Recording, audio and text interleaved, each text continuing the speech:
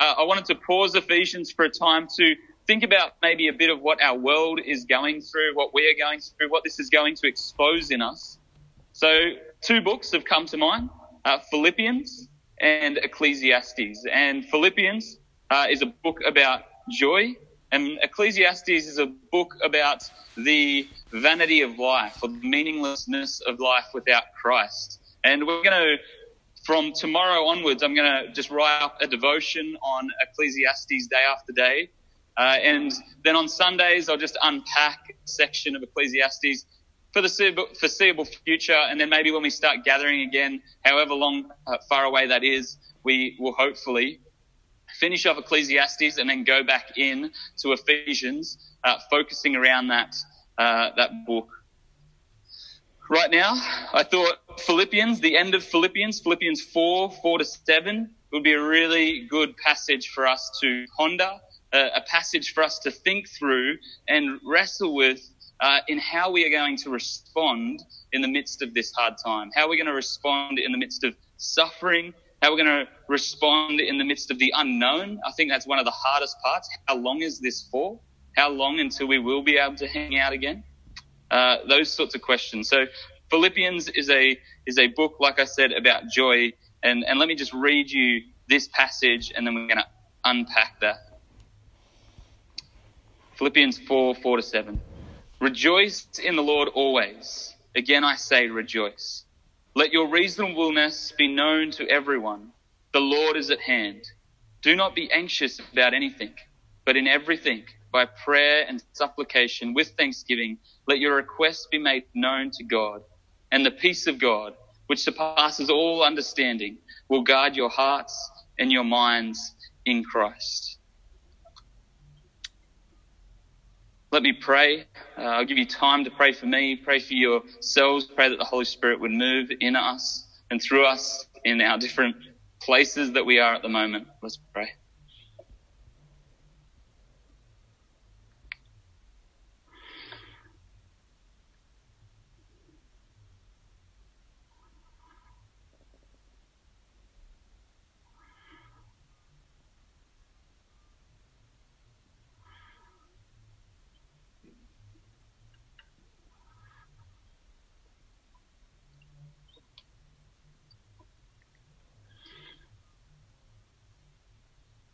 Father, I come to you in sorrow and grief that my brothers and sisters aren't present with me here this morning.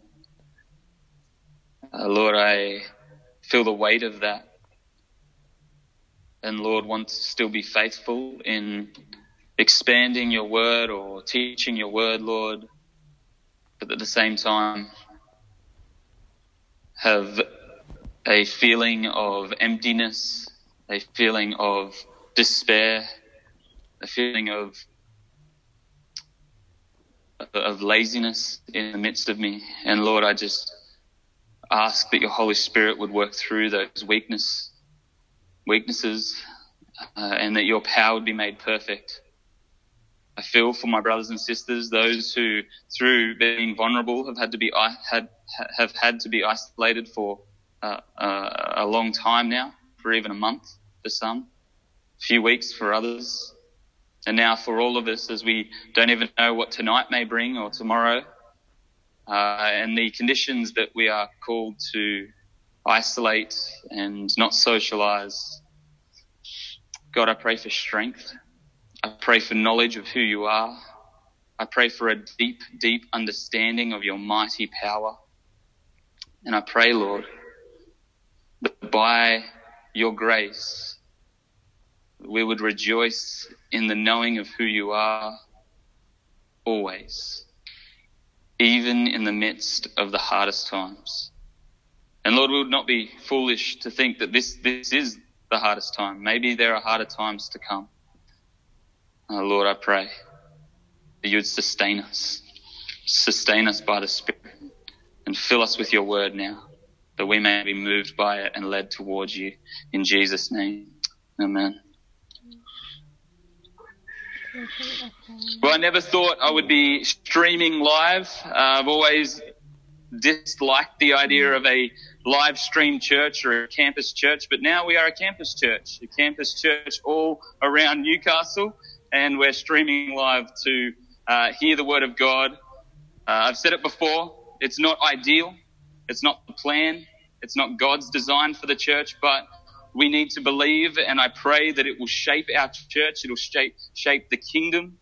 It'll refine us, and I pray that daily we will see our need for the Spirit and our brothers and sisters in our lives, that it will take away any apathy towards church that has been there before, and that we would come back with a deeper desire, with louder voices and more boldness to preach the gospel, and that this would really equip the church.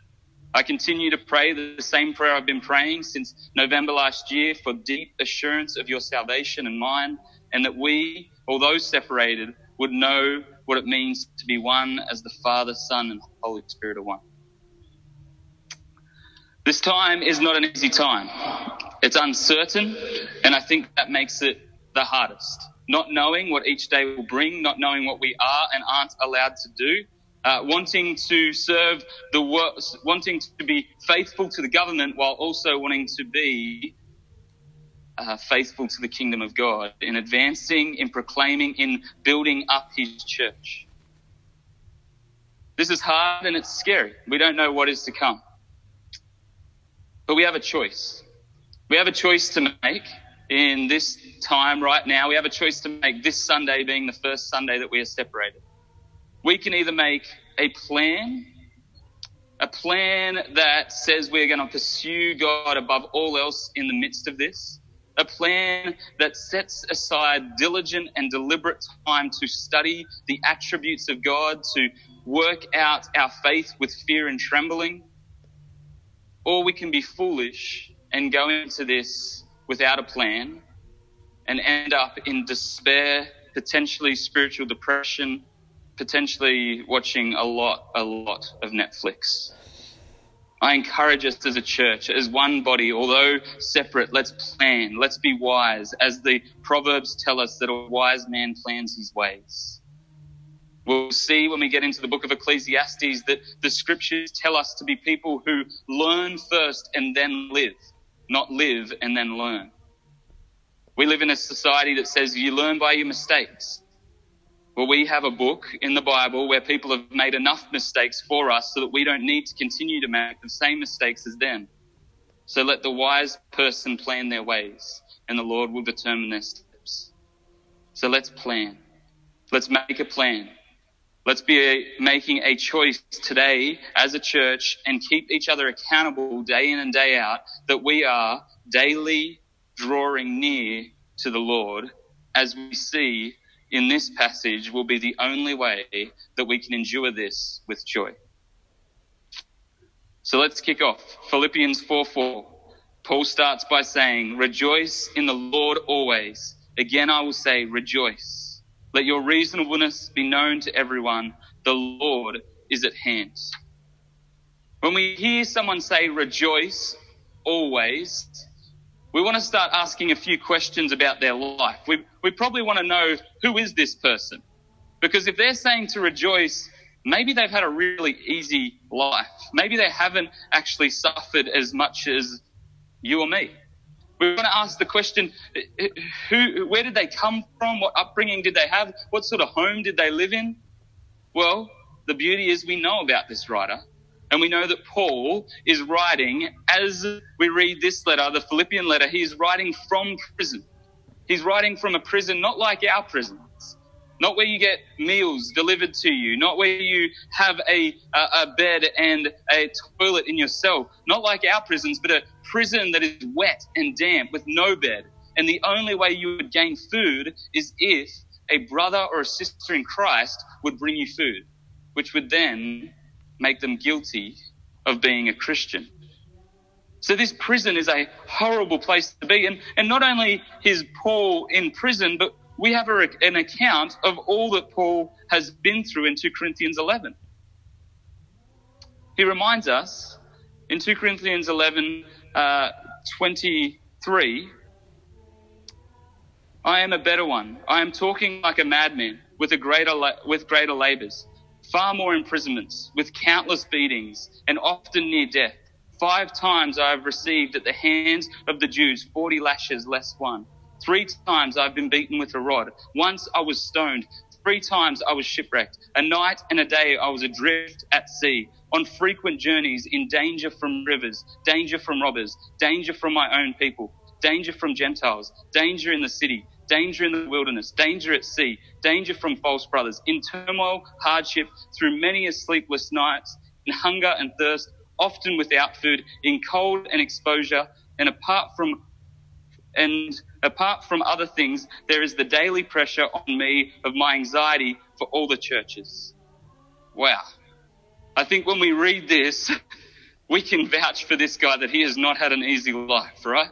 We're not saying this guy's out of his mind, he's comfortable. Of course he tells us to rejoice. No, when he says rejoice, he's saying rejoice even when it is miserable, even when you're going through floggings, even when you are shipwrecked, even when coronavirus takes over the world, even when you're isolated. Rejoice, rejoice, rejoice. He says it over and over again. But we have to be aware that if he is saying rejoice in these situations, rejoice in being flogged, rejoice in being in prison, he is a madman. Because that is absolutely crazy. No one is going to say, yay, I'm happy to be in prison, or this is exciting that I'm getting flogged. No one believes that. That is an attitude of someone who is crazy. But we've got to remember the very next words that he says of the object of what we rejoice in. Rejoice in the Lord always. And he repeats it, which is a Hebrew technique to remind us that it's accentuated. And I will say again, rejoice. So in the midst of prison, in the midst of flogging, in the midst of these situations, he's not being rejoicing that he's in prison. He's not rejoicing that he's being flogged or he's shipwrecked or he's homeless or in danger. He's rejoicing in the Lord whom he knows. And this is the important part for us to study as we come into this season of suffering on a global scale. Paul's object of rejoicing is not his situation. It is not the flogging, not the jail. It is the Lord whom he knows. And the reason he can do that is because he knows that the Lord is the one who is in control over all things. The good seasons and the bad. The times when he says that I have been in plenty and in want. And the Lord that he knows, the Lord he rejoices in, is in control of both. And we see in Philippians that Paul has developed a mindset that is not double-minded but single-minded. And this is the secret for how we may endure and rejoice in the midst of suffering, not in the suffering itself, but in the Lord, because we will have a single mindset. If our mind was a double mindset, we would be always thinking about woe is me and the Lord, or how can the Lord do this to me? But a single mindset focuses not on the suffering itself, but on the one who is in control of it, the one who cares and loves.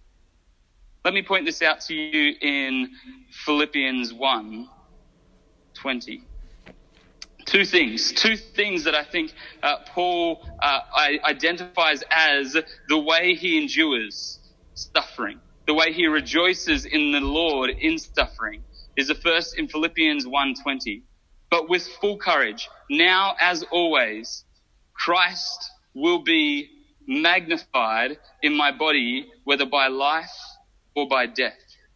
And in Philippians 3:8, indeed I count everything as loss because of my surpassing worth of knowing Christ Jesus my Lord.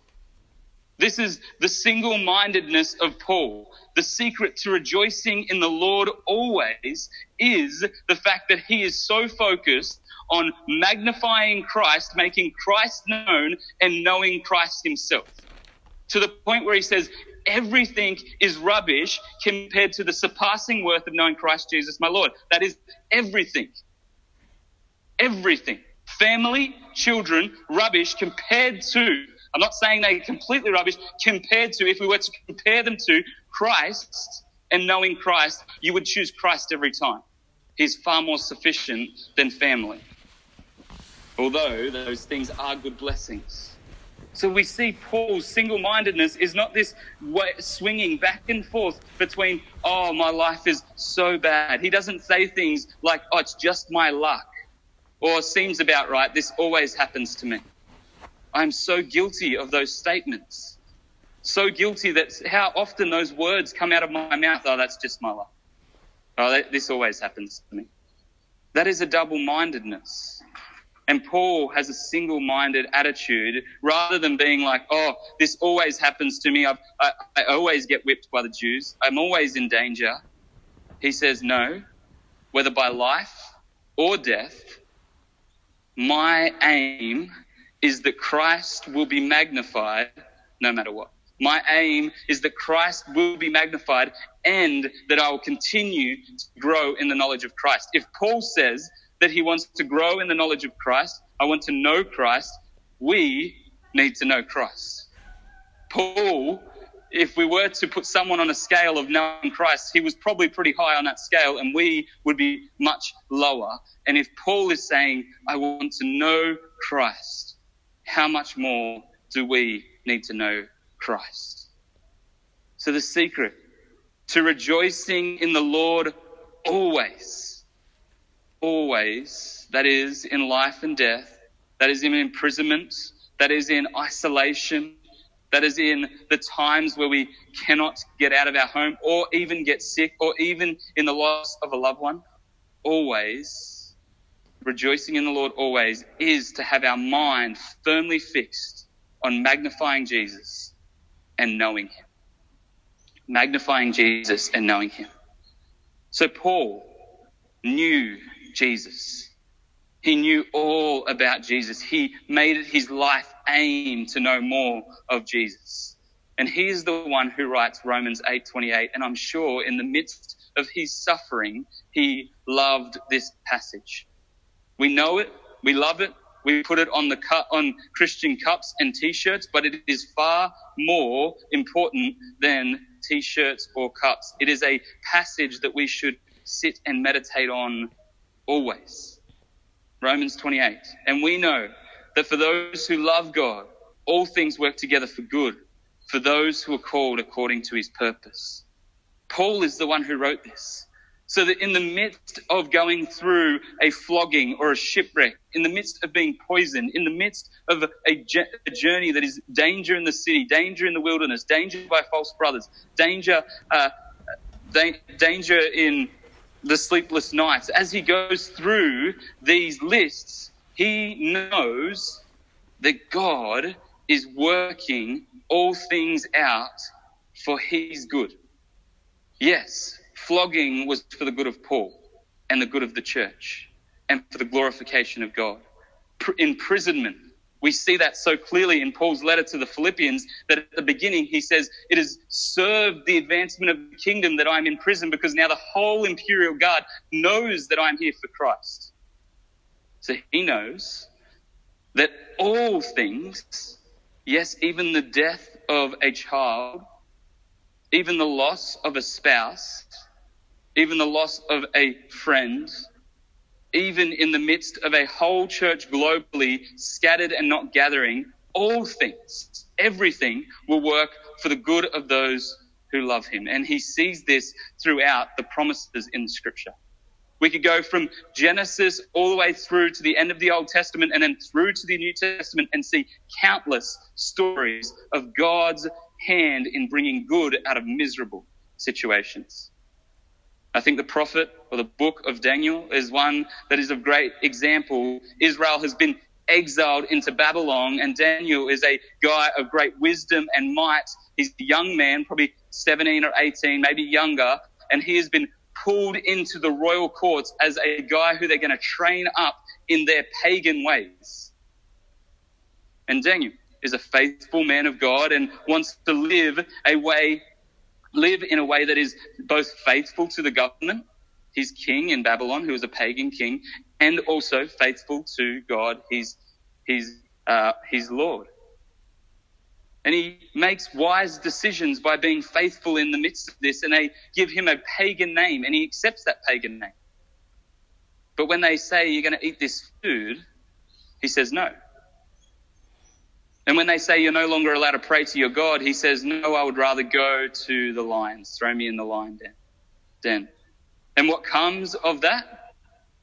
Of course, the lions' mouths were shut while he was in the den because he was faithful to God, and what looked like a terrible situation becomes a place where Daniel has the voice to prophesy about the end times and to prophesy about the coming of Christ.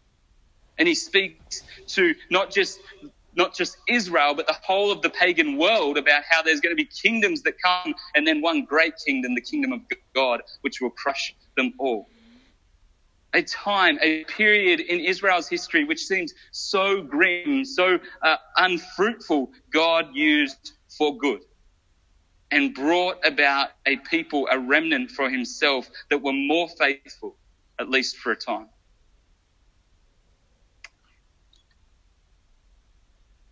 If that's not enough to look at a suffering and experience of knowing God, we've got the greatest image, not just image, we've got the greatest Saviour, in that God's plan for saving his church was through the suffering of his own Son. Think for a moment that God, before the foundation of the world, planned and purposed that Christ would suffer at the hands of the Romans and Jews. It was no accident. The Romans and the Jews didn't derail God's plan and put Jesus on the cross. No, it was planned and purposed. We see that in the book of John countless times saying, it is not my time yet, and Jesus would flee or disappear through the crowd. We know that it was a plan and a purpose to happen at that exact time, in that exact way, that he would be whipped, mocked, spat on, nailed to a tree, and left to die. God's plan was to make his Son suffer so that we could have salvation. All things happen for the good of those who love him. Even the death of Christ was purposed for good. It was a horrific situation, a horrible way to die. It was crucifixion. It was reserved for the worst of criminals, and his Son was subject to that before the world was created. Planned and purposed for Christ to suffer, to redeem his church. All things work together for good. Even the incarnated Jesus, the God-man, suffering and dying away from God. So in our isolation, in our time isolated from this world by this virus, are we going to be a church that rejoices in the Lord? We can see that this virus is bringing us and the world to its knees, and that is a good thing. We are so full of ourselves, so invincible, so sure that we will endure, but maybe we won't.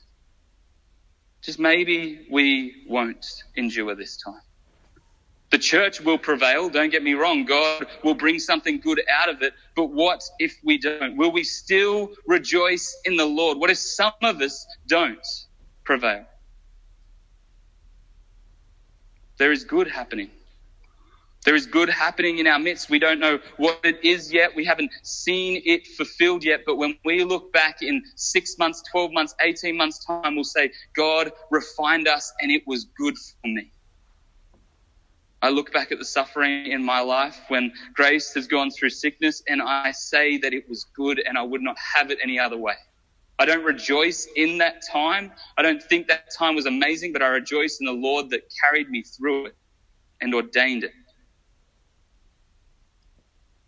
Our suffering is all for our good.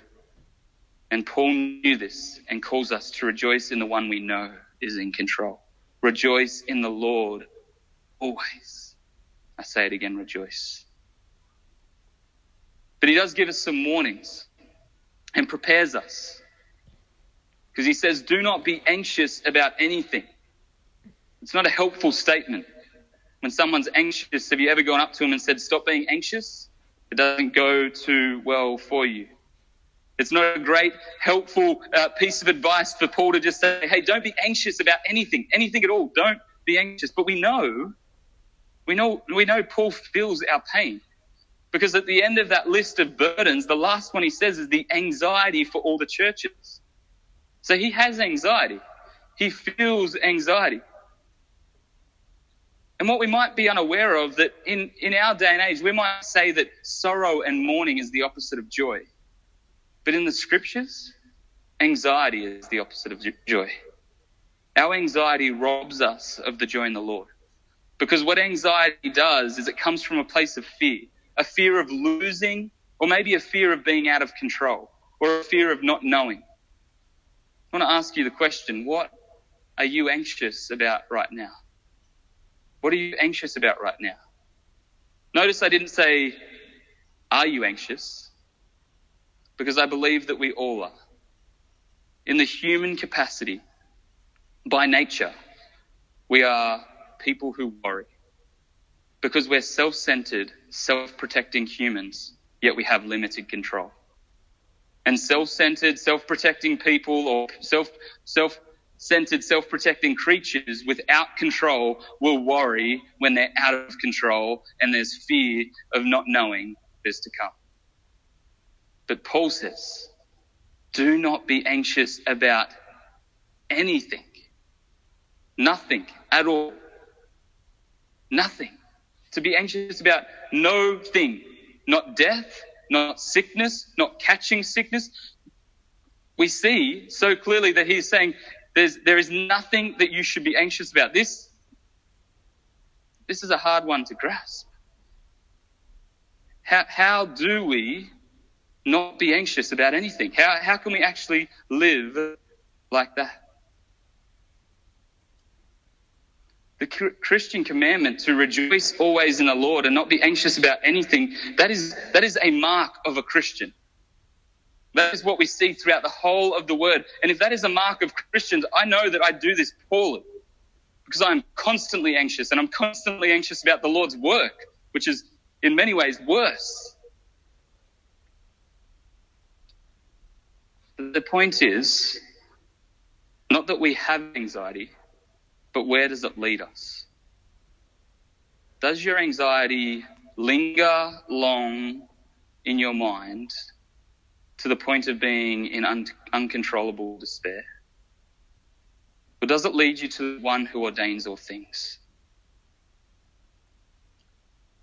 Does your anxiety lead you to the one who knows all things, has control of all things, who brings good for those who love him out of all things? Think of Job in the midst of his suffering. In chapter 19, we've seen immense suffering happen in the first few chapters, and now he's stuck with his friends who are just plaguing him with poor theology about suffering. In Job 19, after a long period of suffering, he says, "For I know that my Redeemer lives, and at last he will stand upon the earth. For I know that my Redeemer lives." His suffering led him to a certainty of his position, and he turns to the one who knows about or knows where his suffering came from. He points to the one who is alive, the one who is in control, the one who knows. Job could have gone to a place of despair, and let's be honest, he was pretty much there. But in the midst of this place, in the midst of these anxieties and worries, in the midst of this, he says, "I know that my Redeemer lives and he will stand on this earth." It leads him to the Lord. Where do your anxieties lead you? Do your anxieties make you more busy in doing, more busy in working? Do your anxieties make you fall flat on your face in your bed, complaining and moaning? Or do they lead you to the one who has the power? Do they lead you to the one who knows? Do they lead you to the one who comforts? For I know my Redeemer lives. Is that where your anxieties take you? Because Paul clearly had anxieties, right? And he leads us to another place. Instead of saying it like Job said it in Job 19, he says, do not be anxious about anything, but in everything, by prayer and supplication, with thanksgiving, let your requests be made known to God. He's saying the same thing as Job. For I know my Redeemer lives. Let it lead you to the one who lives. Let it lead you to the one who redeems. Let it lead you to the one who is powerful, the one who is in control, the one who comforts. Paul had anxieties for the churches. So when he says, do not be anxious about anything, of course we're going to have anxieties. It's in our human nature to worry about things that we can't control. But where is it taking us is the important thing. Is it taking us away from the Lord or to the Lord? Man, I need to hear this every day. I need this. I need to be reminded that I should not fear. I need to be reminded to take everything to the Lord in prayer. I need to be reminded to draw near to the one who comforts. Our fear turns into sin, and our anxieties turn into sin when we fear man or the situations of men more than we fear God. Anxiety in its beginning self is really not a sin. It's part of our fallen nature. But when our fears and anxieties about men or earthly things lead us from God and away from God and cause us to fear them more than fearing God, that is sin. And the evidence of this is that we don't pray. Instead, we work harder or we despair and complain. This is sin in us, and I am guilty of this. And we shouldn't excuse it among the church. We should actually hold one another accountable. Are you fearing man? Are you fearing worldly troubles? We know God. We have a book written by him about him for us to know him and study him. And you can do that all the days of your life and you will never come to an end of studying him. Hosea 7:14 reminds us about the people who don't call out to God. They do not cry to me from the heart, but they wail upon their beds for grain and wine. They gash themselves, they rebel against me. They do not cry to me from the heart, but they wail upon their beds. Is that what we do in our anxieties? Do our anxieties just take us to a place of whinging and moaning and complaining about woe is me? How hard do I have it? Rather than coming to the one who is the source of all life? Do we cry to him from the heart? Our rejoicing in the Lord always keeps us coming to him. Our rejoicing in the Lord always keeps us from despairing. We cry to him when worry comes upon us. We cry to him and we look to him always, bringing him our hurts, bringing him our troubles, bringing him our concerns. And as we study him more and know him more, we will find that it brings us to a place of comfort. We're reminded as we come to a place of prayer, as we come to seek him, we're reminded that our suffering will produce an eternal weight of glory, better than anything you can imagine, better than your best moments in this life, far better. Before we move on, he says, come to him in prayer that consists of supplication with thanksgiving. Supplication is really a longing or a desire for something, but it says it comes with thanksgiving. Our culture could do with a lot more thanksgiving. What would it look like in the midst of our suffering, in the midst of our despair, in the midst of our anxieties, to come to the Lord with supplication with thanksgiving? Our prayers being, God, I desire to see the church back together again. I desire to see the church grow through this. I desire to see my loved one well. And Lord, I I just thank you so much that you've given me this life so far. Thank you so much that you've given me health up to this point. But I thank you so much that you've given me friends up to this point, or family up to this point. I know that I'm not worthy of any of these things. Just take a moment and look around you. Whether you're in your home or outside, look at your children. Look at the place that you live in. All that is from God. Job, in his suffering, says, should we expect good from the Lord and not evil? Blessed be the Lord. He gives and takes away. Supplication with thanksgiving. Present your desires before God, but be mindful that you have so much already to be thankful of, or thankful for. Take a moment every day in the midst of your isolation and thank God for the things that you do have.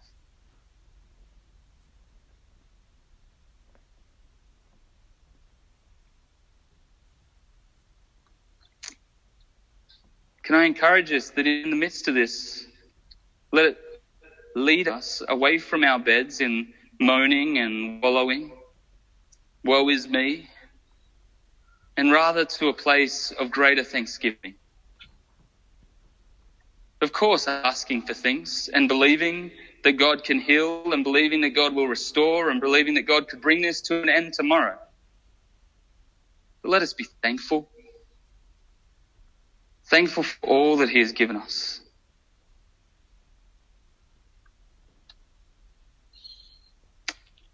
He finishes and says, and the peace of God, which surpasses all understanding, will guard your hearts and your minds in Christ Jesus. How well do we know this verse, church? The peace of God that surpasses all understanding. So many people quote this verse. And I just imagine and have been in the situation and probably have done it myself where someone comes to you and they're hurting and the first thing you rattle off is this verse and you say, oh, the peace of God surpasses all understanding. And they haven't even told you what their concern, their worry or their suffering is yet. Let us not use this verse out of context. This verse does not go on its own, but it goes with all those preceding verses that we just read. Otherwise, we leave a person walking away from us with now two anxieties. The one they came to us at first with, and the other one as to why they're not feeling the peace of God. Let us be a bit more practical in our advice and in our thinking. This is an incredible verse that reminds us that, yes, God has a peace that surpasses all understanding. But how do we obtain that? It guards our hearts and our minds, it says. But how do we grasp it? Well, it's in these three words at the end, in Christ Jesus, which leads us back to the beginning, rejoice in the Lord always. The peace of God, which surpasses all understanding, which guards our hearts and minds, is found in Christ Jesus. And to know Christ Jesus leads us back to rejoicing in the Lord. Rejoice in the Lord always, he reminds us. The end leads us to rejoicing in knowing Christ again. To know the one who is over all, to know him, to commune with him, to understand him, recall his promises, to recall the cross, the sovereign plan of the cross. To know that the Lord is at hand, as Paul said in the beginning. Rejoice in the Lord, let your reasonableness be known to everyone. The Lord is at hand, he's near to you. His Spirit dwells within you. And it is both your heart and your mind that need to be aligned or layered with these truths of God. And often we're out of sync with one another. We've got our mind, which is the intellectual thinking, and it's where we receive things first. But then we've got the heart, and when the Bible speaks about the heart, it's what we feel, know, believe. It's like the all-encompassing emotion of our body, which sometimes isn't at the same pace as our mind. We can know things in our mind. We can meditate on the truth of God. We can meditate on the word of God, and it feel like our heart just is not receiving it. We can pray and have supplication with thanksgiving and have these disciplines, but for some reason our mind gets it, but our heart doesn't.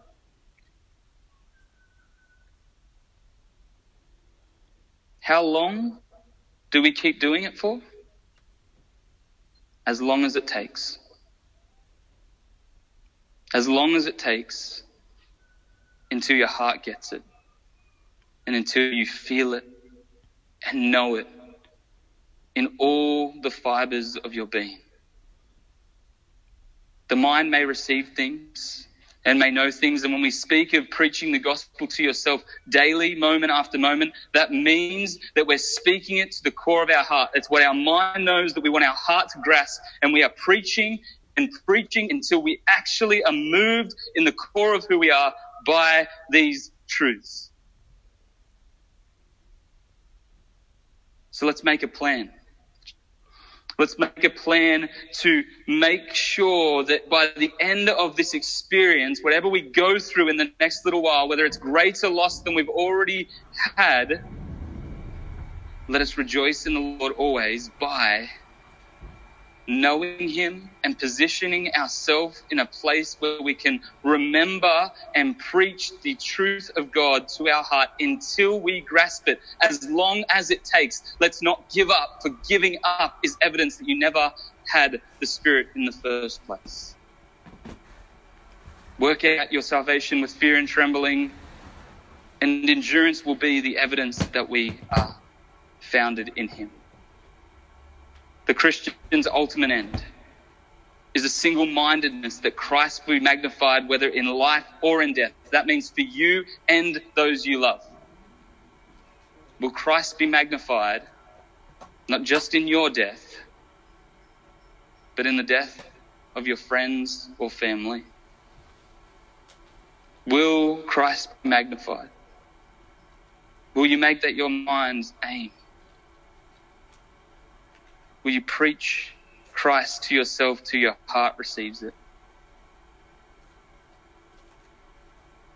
So that we may rejoice in this uncertain time. And as those ugly anxieties raise their head,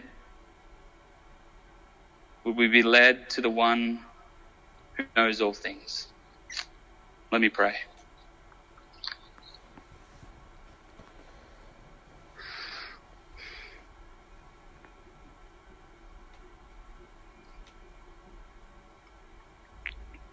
Father God, we know we are complex. It would be foolish to think that we are simple. Our mind grasps things our heart does not believe, or our body does not grasp. The inner self of us has been moved by. Let us not be quickly dismissive or quickly lazy or quickly undisciplined, but Lord, let us be moved by your Spirit to be disciplined in causing our heart to be moved by your word. Let us not be merely intellectual mind thinking people, but rather wanting to see that heart, that stubborn heart of ours, moved by you.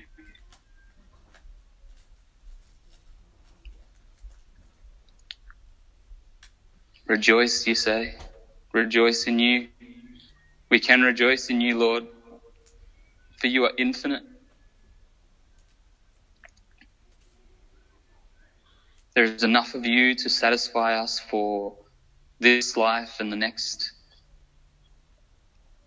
10,000 times 10,000 lives, Lord, an infinite amount of time. God, I feel the weight of this time. And I know, Lord, that there will be, even the moment after we're finished, a feeling of just wanting to hide away and wallow on the bed. But Lord, let that not be us. Let us plan to study you and inquire of you and to come to you with supplication, with thanksgiving, knowing that you live, our Redeemer lives, and he will stand. You will stand upon this earth. You will rule and reign forever. Lord, bind your church together. Bring us to assurance of our salvation. Make us one, Lord, I pray, for your glory and your kingdom. In Jesus' name, amen.